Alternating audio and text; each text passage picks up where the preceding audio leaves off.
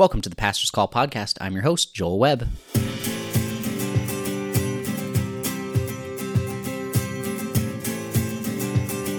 Before we begin today's show, I just want to thank the sponsor for the show who makes it all possible. It is Blue Water Free Methodist Church, where I have the pleasure of serving. We are an intentional community reflecting Jesus to our world. Well, today I'm very excited to introduce my guest who we're going to be talking to and learning more about. She is currently the pastor at Lansing Central Free Methodist Church, but also one of the co-superintendents with the Eastern Conference of the Free Methodist Church, also where I am a part of. And so I am very, very happy to welcome Joanna DeWolf today. Thank you. It's fun to be here. Well, thank you for joining me. I was so happy when you were able to say yes to coming on the show, and just as we're getting to know one another as I'm beginning my process in the ordination and eldership in the Free Methodist Church. So looking forward to hearing your story and journey and call. So we're going to jump just right into it as we always do, and I'd just love to hear a little bit about your background and then your call into ministry and what some of that preparation looked like. So I grew up in the Free Methodist Church. My dad was a Free Methodist pastor. So really, in fact, we lived up in the Thumb when he was first pastor, and our parsonage was right behind the church. And then they ended up buying another one across the street, and we moved over there. So I always thought of the churchyard as like an extension of my home. And so I've really always been in the Free Methodist Church, but explored a whole lot of other things in the process. When you start talking about a call, that's an interesting perspective. And I always love to tell this story, especially to teenagers, because I felt a call when I was probably about 13 or 14 years old. And I've never heard anyone else say that their call was exactly like this. I was at our church camp that we went to every year because my dad was pastor, and that was required of all the pastors to go to church camp. Neither of my parents were much of campers, but we actually loved the spiritual piece of it. I mean, it was a very, being with other families and setting that aside that time. And I loved it. I had been going to church camp for the kids and then coming for family camp. So, but part of family camp for me was, sitting in the back with my teenage friends and passing notes during service that was every night. And so it was one of the last nights of camp, and it was always missions night, and they would have a missionary preach and share. And I sadly to this day don't remember who the missionaries were, and I believe it was a husband and wife, and that maybe they both spoke that evening. But of course, I don't remember much because, frankly, all I was doing was passing notes to my friends during the entire service. Who doesn't at church camp? Right? Yeah. So we get to the end of service, and they do this altar call. But what they do that night was, if you feel called to full-time ministry, then you should come forward. And my heart jumped out of my chest. And all I could think of was, how could this be possible? I didn't listen to a word of the service. How could God be speaking to me right now? So I was like, no, I'm not going to go up. And as they did back then, we did another verse of the song, and the missionary got back up and said, if you feel called to full-time ministry in some way, then you should come forward. And so when the second time happened and my heart was just beating like crazy, I went, I think I'm supposed to go forward. So I did. And I went forward. My parents were not sitting with me, so they came from a different part of the tent. They saw me go forward, and they came and just stood behind me. And it was a very simple sort of thing. I think people prayed over, the missionary prayed over whoever was at the altar. My parents stood behind me. And then the service was over, and we all got up and left, and that was it. And there wasn't really a lot of conversation about it. It was but it was cemented in my mind that, okay, I have this call. I don't know that I thought much about what that meant. And I think in my mind, I figured, well, I was going to be a missionary since it was missions night, But fast forward to my junior or senior year in high school, and my dad was one of the delegates elected to go to General Conference for the Free Methodist Church, which is every 4 years. And he left and he came back, And he sat me down and he said, Joanna, we just had a lot of conversation at General Conference about women in ministry and pastoring. And if you feel called to be a pastor, I just want you to know that I 100% support you.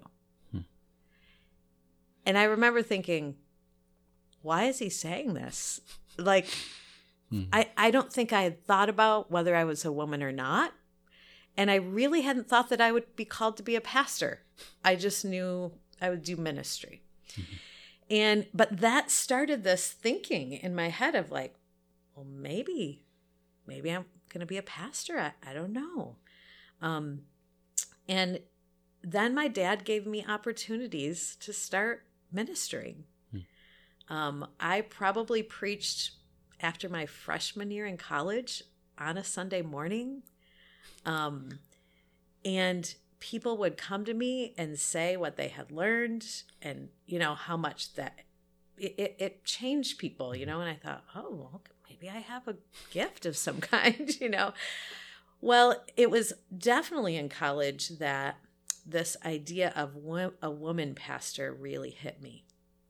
And I realized that there were people who didn't believe that should happen. And here I had my dad's full support. And my dad was and is very much a significant person in my life. I remember again in high school sitting one day in a service and he was preaching and whatever it was he said, I sat and I looked at him and I thought, my dad lives what he preaches. I see this in my home every day. And I think it was because that very week I had woken up one morning and there was a woman sleeping on our couch. And my mom shushed me, as I'm getting ready for school and said she's still sleeping. And when I got home from school, okay, who was this woman? Why was she here? And my dad had gotten a call in the middle of the night of her being abused and went and picked her up and let her sleep at our house, and I went. And I think my dad must have preached about loving others, and I thought, no, this is what my dad does all the time. And unlike so many of my other pastor kid friends who complained that their parents didn't seem to be the same at church and at home, I just never had that issue. My parents fully lived what they taught. So here my dad is telling me, maybe I see this in you and I support it. So I actually had a conversation. There was a woman that came to college and I said to her, and she was an ordained pastor in the Free Methodist Church. And I go, well, what do you do if people say that they don't believe in that? And she said something that changed me. She said, I don't argue with them. I let my ministry speak for itself. And suddenly I felt this weight go off of my shoulders. And I went, I'm just going to do what God calls me to do. So I continued pursuing being ordained. I took a preaching class I was at Spring Arbor, now University, and minored in Christian ministry. I majored actually in sociology and psychology. Have never regretted that. It helps in every way in ministry and dealing with people. But I took some other classes in ministry as a minor, knowing that probably I was going to go this path,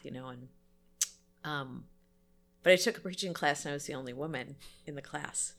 And actually, everybody was kind of sending me vibes of, we don't really think you belong here, until I preached the first sermon in the class.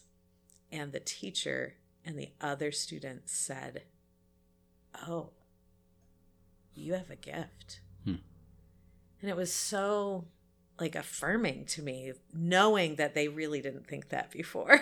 Right.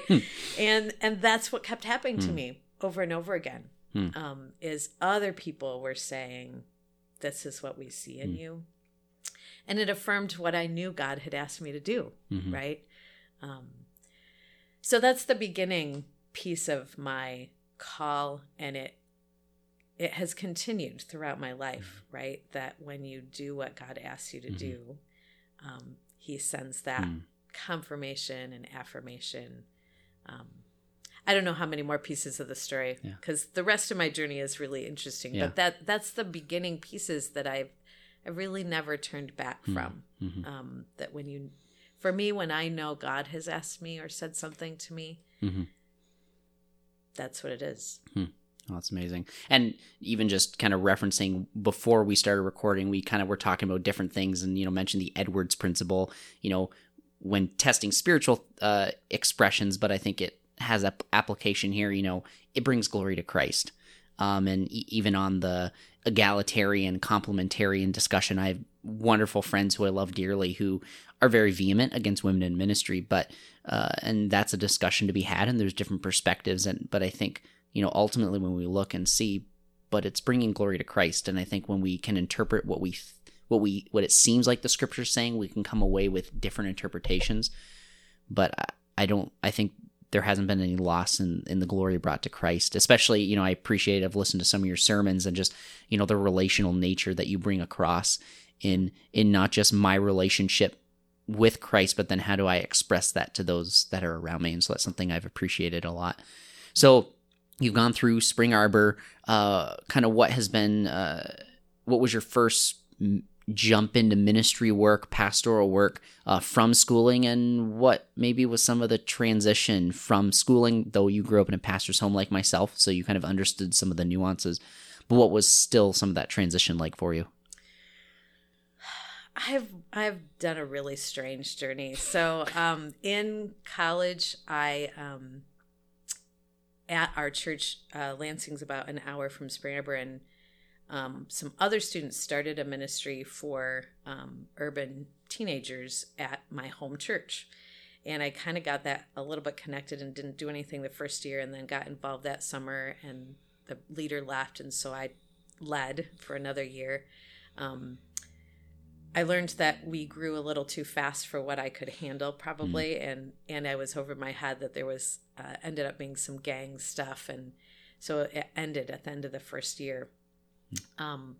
But I had all these relationships then, so I just kept relationships up with a lot of the kids, even though we didn't have like a weekly program. So I really felt a call to urban ministry and a lot with youth, and was very influenced by John Perkins, who started an organization called Christian Community Development Association down in, I always get it wrong, down in the South. Went for a week and saw all that he did of really investing in an urban neighborhood for Jesus, but in ways that really transformed a community and people's lives, and not just their spiritual lives. So that was really influential to me. He also talked a lot about racial reconciliation, which was hugely important to me. And I went to an inner city school in Lansing for junior high and high school, and went to school all the time with people from all over the world, really. So I had that background and experience and heart that everybody was important to me. So did that, and then when I graduated, I actually went and worked for Youth for Christ and led a campus life club for a year at one of the city schools in Lansing. Transitioned then to doing juvenile justice through Youth for Christ, and went into detention centers and did chapel services and met one-on-one with teens who were there, and did that a couple years. And as I was doing that, I was realizing there was no curriculum written for that group of kids, and things written for teens were very like middle class focused. So I found myself writing my own curriculum all the time when I'd go in to the chapels and things, and I thought, I don't know what I'm doing.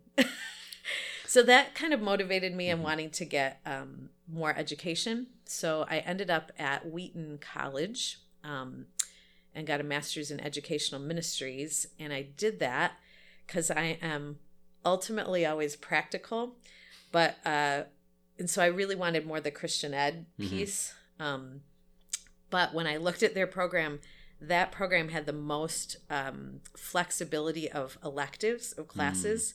So I worked with a denomination, and I said, what classes do I need to be ordained? And so I took all my electives in the Bible and theology, and then my core things in Christian education. So basically got everything I needed to. And sadly now, to me as a 50-year-old, I really was afraid of seminary because I didn't want to have to learn Hebrew or Greek. And I didn't feel that there was any practical application for it. Now I get why. But, God has something different for each of us, right? Mm-hmm. So went to Wheaton, really thought that I'd probably stay in Chicago. But my husband and I were there because I thought I'm an urban girl, right? But after we lived in the big city for a long time, I don't think that's for us. And came back to Lansing, which is its own urban area, but a lot more manageable, and ended up coming back and working at the church instead of in a parachurch organization, and lots more pieces of things from there. But that's for my education. And I think part of your question is, the transition from even being a pastor's kid and an education and kind of that idealism to reality, right? So I already had some reality of like, I think I know what I'm doing for ministry. Well, I needed more education, right? Then I jumped into this church setting, and without giving all the details, what I really learned is that however much we are people who are created in the image of God, and that's the goodness of all of us, and we all have that, we also all have sin. And went through some very difficult transitions at my home church with different pastors who came in, and really got to see that even pastors aren't perfect in pretty tough ways. And I ended up leaving my home church for a couple of years after I'd been on staff for a few years, and really had to work through a bunch of things to refer back to, is it about God or is it about the church? Is it about Jesus, or is it about people, individual people that you're following? And when I left, one of the phrases God gave me as I was praying and really hurting, and had a young child, baby that had just been born, and the Lord gave me this phrase: obedience without obligation. Joanna, will you obey me? Will you keep ministering even when you don't have a job that you're being paid and a position? And I wrestled with that for a little bit. What does that look like? And interestingly, I had no idea at the time that would be my life for the next, I can't even remember, 14, 15 years. Only one time in those next years did I ever have a position at a church, and it was for not even 6 months. And every year, many years, I would say to my husband, now I'm ordained, and like I'm not even doing a position. And he would look at me and say, don't you see that you're doing ministry? And he'd start naming, you're doing this. You have influenced this person. You have encouraged this person. You've done this ministry. And that changed me, right? So that when it was time to have a position again, I was a very different person. So my education wasn't just education, right? It was in the school of life, of living life, and continuing to try to listen and obey God, even in the things when no one else was watching, when I wasn't getting credit for any of it, when I wasn't getting any money for any of it. It's you and God. And will you listen to what he asks you to do? So. And that's one of the kind of hearts and vision of why we're talking about this. What's the hard knock life aspect that you don't necessarily get on the academic side, even if there are professors who've never practically pastored. And so there aren't always those experiences that can get passed along. And I think there's a huge value, especially even in your role now here in the conference, being able to, mentor and help lead, the pastoral element of of the mission of what we're trying to do here. So I think there's some amazing value of what God's worked in your life for that, prepared you for such a time as this, where you are now. So I think it's wonderful. So what brought you then? Is Central Lansing then the church that's been the church the whole time, or was that then a transition at some point? That's been the church. That's been the church. Which, again, is really weird to me. Actually, so I homeschooled my kids for a number of years and never wanted to do that, had not been the plan. And that was God's plan and not mine. and I had a joke that was not a joke that I would tell people. They'd go, "Oh, you homeschool?" And I go, "Yeah, I have an annual renewable contract with God. It's 1 year at a time," because I was so not wanting to do it. Yeah. And then it ended up being for 9 years that I homeschooled both kids. And one of the things that I said I would never do, I don't say that word anymore, because more than one time I've said I will never do that, and then I end up doing that. One was that I was never going to homeschool. And in the process, I always say I had some of the greatest joys of my life homeschooling. And I never thought that I would say that. Mm-hmm. But in many ways, it was my wilderness experience without the drought of the wilderness, but it was that formation time for me and my character, right? Like, in these hidden places, will you have discipline for yourself? Will you make plans? Will you invest deeply in 2 children and not a whole church in doing the right things? And it's funny in my staff now. So we were still attending Lansing Central, and I had told the pastor when a new pastor came, because I had been through some really awful transitions, I said, "Listen, I'm attending here, but I'm not going to get in your way. And if you need me to leave," because I was the superintendent's daughter at the time when he first came and whatever, I said, "I'll step out because I don't want another yucky transition." And, "Yeah, that's okay." And so I found ways to minister in the church almost separate from the church in many ways. And when the Lord told me it was time for my kids to move on and go to school, one of the things my husband said was, I want you to take a year and just for you, like you've given everything, right?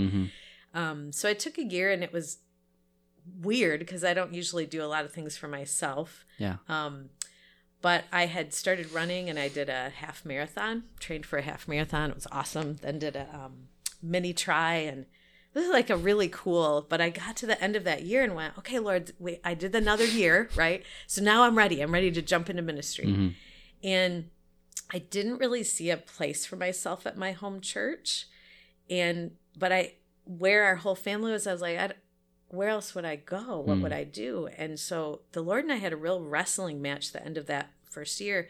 And that summer, the lead pastor sent out an email to all of the staff and leadership and said, "Yeah, I've been offered a couple other positions, but I just think the Lord is telling me that I'm going to be here long term." So I thought, wow, okay, so where does that leave me, Lord? Because I don't see this, right? And I felt so clearly the Lord did not release me from that church. So I started pursuing doing some writing, and I had written a couple of books before. And so I thought, well, maybe I need to do more writing. That's so I started working on something, and it just never seemed to do whatever. And I believe it was February of that year, the pastor pulled me aside after church one Sunday and said, "Hey, I just need you to know, I think I'm going to take a superintendent position, and I'm actually going to leave this spring." And I was like, "What?" Okay, Lord, so you do know what you're talking about, right? But I hadn't really for sure thought about being a lead pastor. I wasn't sure that was what my call was. I was going to be a pastor. So I went deep into prayer. I told my husband only, took a week, didn't talk to anybody else, not my close people. I just was like, I got to pray about this. And even past that, when I talked to kind of my immediate people, I was like, I'm not talking to the church about this. I'm not doing anything. I'm just going to pray. Yeah. So he left, and I was appointed lead pastor. at my home church where my father had been the pastor for 17 years. Wow. And I had grown up and my kids had grown up and, so that's where I am. I'm lead pastor and now have staff there. And then 5 years later, I'm a co-superintendent, which is its own craziness. Its own journey. But again, it's when God asks you to do something. For me, that's what it is. When God asks me to do something, I trust that. That's the life lesson. God knows what he's doing far better than I do. No, amen, he does. So sitting in your position now, and this has kind of two facets to it, touching on your lead pastor role, but then also your co-superintendent role as Joanna DeWolf in getting to the end of 2022. What do you see as challenges for pastors in the coming years? Like, you're in a role of, developing and working with pastors, but then also as a pastor yourself. So what do you see kind of as some of those challenges that are kind of on the horizon or coming up to us? I don't know that I've been spending a lot of time thinking about horizon because I've been so in the here and now and what are the challenges now. Coming out of COVID, everything shifted. Everything shifted during that time. And all of the things that in the church that we thought, not beliefs, but practices were non-negotiables or just the way it worked. I don't think a whole lot of those are true anymore. And I don't think we have figured out yet what the new things are. My temptation is to say what the new things are that work. But I think the bigger question is what the new thing is that God is doing. Right? Like, I don't, we can get really focused on the practices or the models.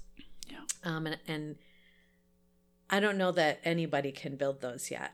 I think there's a shift that God is doing and that it's our responsibility to say, what is it you want me to do? Anyone from my church will laugh and not be surprised when I say, it's about taking one step at a time. And there's so often that I want to know what the 10th step is. And, part of my story, one of the God's called times in my story was when I was graduating from college that fall. And I wanted God to tell me what I was doing when I was going to graduate. Like, people are talking about these things. I got to have a plan. And the Lord kept saying to me, will you trust me first? Then I'll tell you. And I kept saying to him, this is true confession. You tell me, and then I'll trust you. And it was probably I have a few wrestling moments that I can point back in my life, but that was a key moment to me where I was wrestling so hard against God, right? Like, he's telling me one thing and I'm telling him the opposite. And I remember sitting in a chapel service at college, and there was a woman who came and sang. I believe her name was Babby Mason. And her last song was something about, almost to the words that God had been saying to me, trust me, leave it in my hands and then I'll tell you where to go. And I remember being so angry. I actually physically was sitting during the song with my arms folded across my chest. Scowl on your face. Scowl on my face of like, no, I can't do it that way. And everybody left the service to go to class. And I sat there because I knew I was battling God on it. And the chaplain of the college came up, sat next to me. Joanna, is there something I can pray for you? And I said, no. Because there wasn't, right? I knew what the issue was. Yeah. I just wasn't willing to give up. Yeah. And when I did, it was a beautiful, wonderful, amazing thing. And God showed up and, again, other cool stories. But that lesson to me is where we are right now, right? That we want to know. We want to make the prediction. We want to, this is what it's going to look like in 5 and 10 years. And I just think the Lord is saying,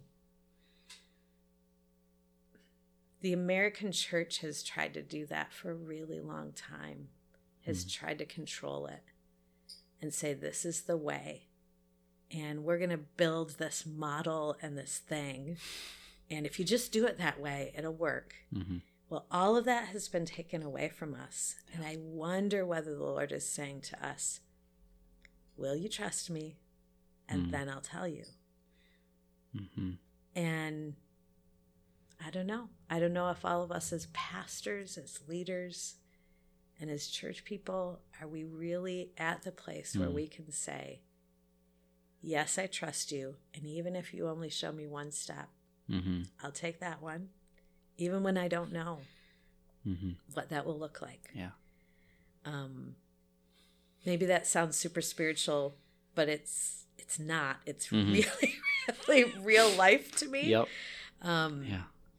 But I think that's how change happens, is when we trust God with the very next step fully and take it and then wait for the next one. Yeah. There's that kind of, it's not a dichotomy, but it's kind of that balance of letting go and trusting God, but then also being like Jacob and not stop fighting until he answers, until, for Jacob's situation, it was bless him.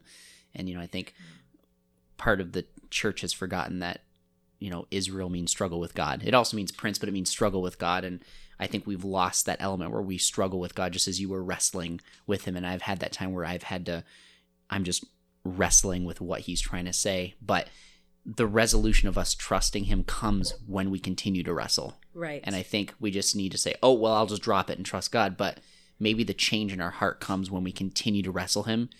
And he shows us, just like Job, we don't have the perspective he does. And I think in that wrestling, he gives us that perspective. So I think that's...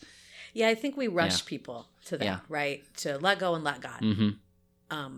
And I think people who do that without wrestling, it's probably not as authentic, right? I think there's things that we need to name inside of us and let go of really specifically, not just generally let go, but like, okay, this is the pain, this is the fear, this is my control issue, this is what I want. Name all of that and release it. And I have conversations with people like that a lot. I also say a lot to people, God can handle it. Like, he is big enough to take your questions, take your doubts, take your control issues, take it. But, he can handle it. So talk to him about it. Yeah. Right? Wrestle it through with him so that you can find that place of, okay, I'm ready. We also talk about praying the prayer of open hands at our church a lot. And I tell people to physically do it. Because, again, I've had a different time in my life where I found myself actually in prayer, and I realized that both of my hands were clenched in fists. And God said to me, will you open your hands? And I stood there for the longest time going, I don't want to. And when I physically could do it, it changed everything for me. It's, okay, God, I want what you want instead of, this is the way I want it with the clenched fists, So again, at our church, we talk about that a lot. Have you prayed the prayer of open hands? And when I was actually wrestling with the superintendent and people asking, will you do this? I said no 3 times, actually. And finally, some other women pastors who I had been meeting with over Zoom for the last year met with them in person during the middle of this wrestling. And I don't think that one of them had even known that I used this language of the prayer of open hands. And we were in a hotel room one night catching up, and they said, Joanna, have you been praying about the superintendent thing? And I said, yeah, I've been praying about it. And they're like, oh, well, what do you... I said, no, I think the Lord's saying no. And they go, well, have you prayed the prayer of open hands? Oh, it killed me. It was like she just said my words to me, right? Yeah. Oh, when I Back right preach back at you. every Yeah. Sunday, she's saying, Right in your face. and I said to her, no, I'm praying the prayer of closed fists. And she goes, well, we got to stop right now. We're going to pray for you. And I thought about, even as I'm saying right now, I think about years ago, I wouldn't even let that chaplain pray for me. Mm-hmm. The growth was at that moment. Let others. I said, yeah, you guys need to pray for me because I can't do it right now. I don't want it. And then the Lord started to release that in me so that I could say, okay, I want what you want.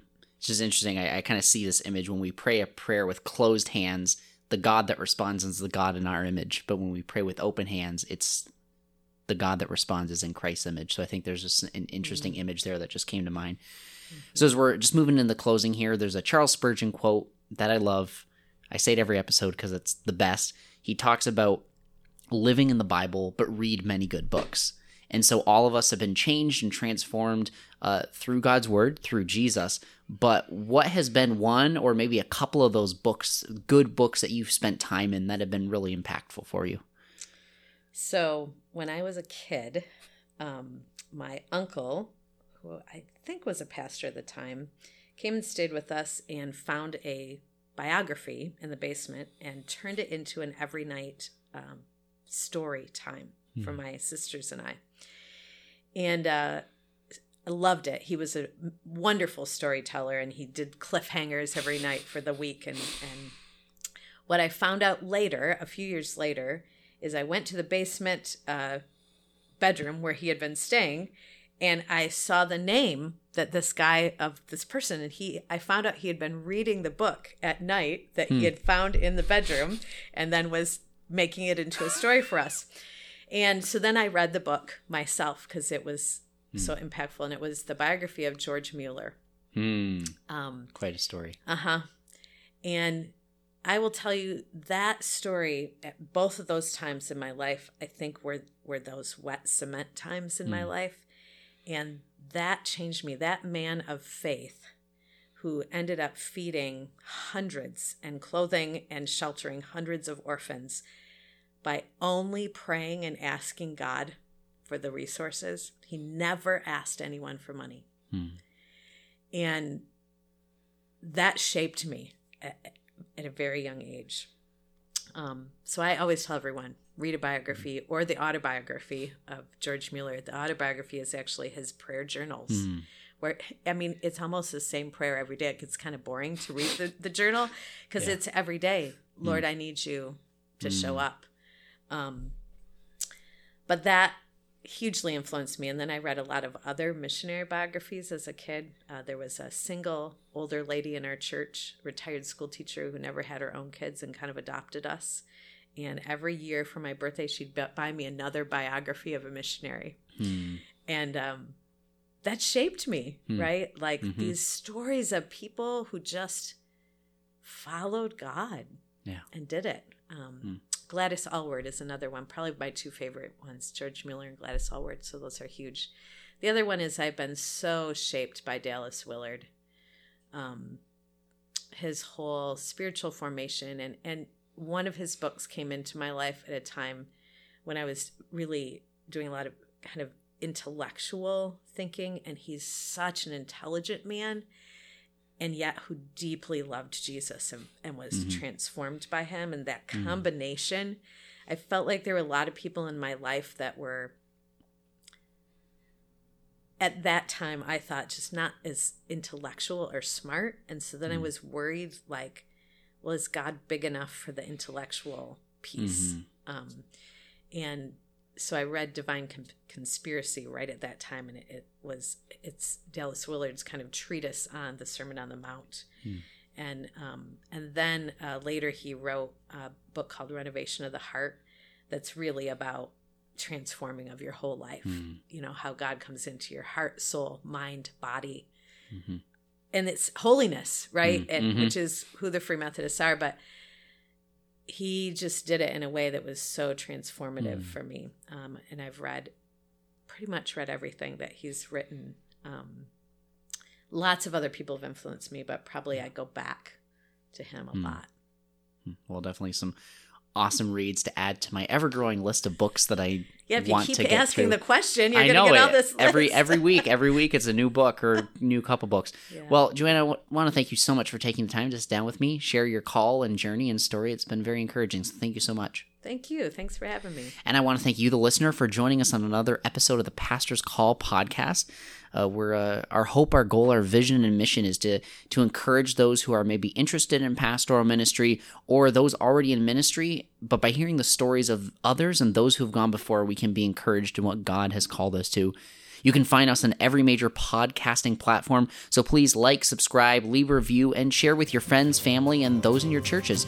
We'd love for them to join us like you on the Pastor's Call. We'll see you in the next episode. God bless.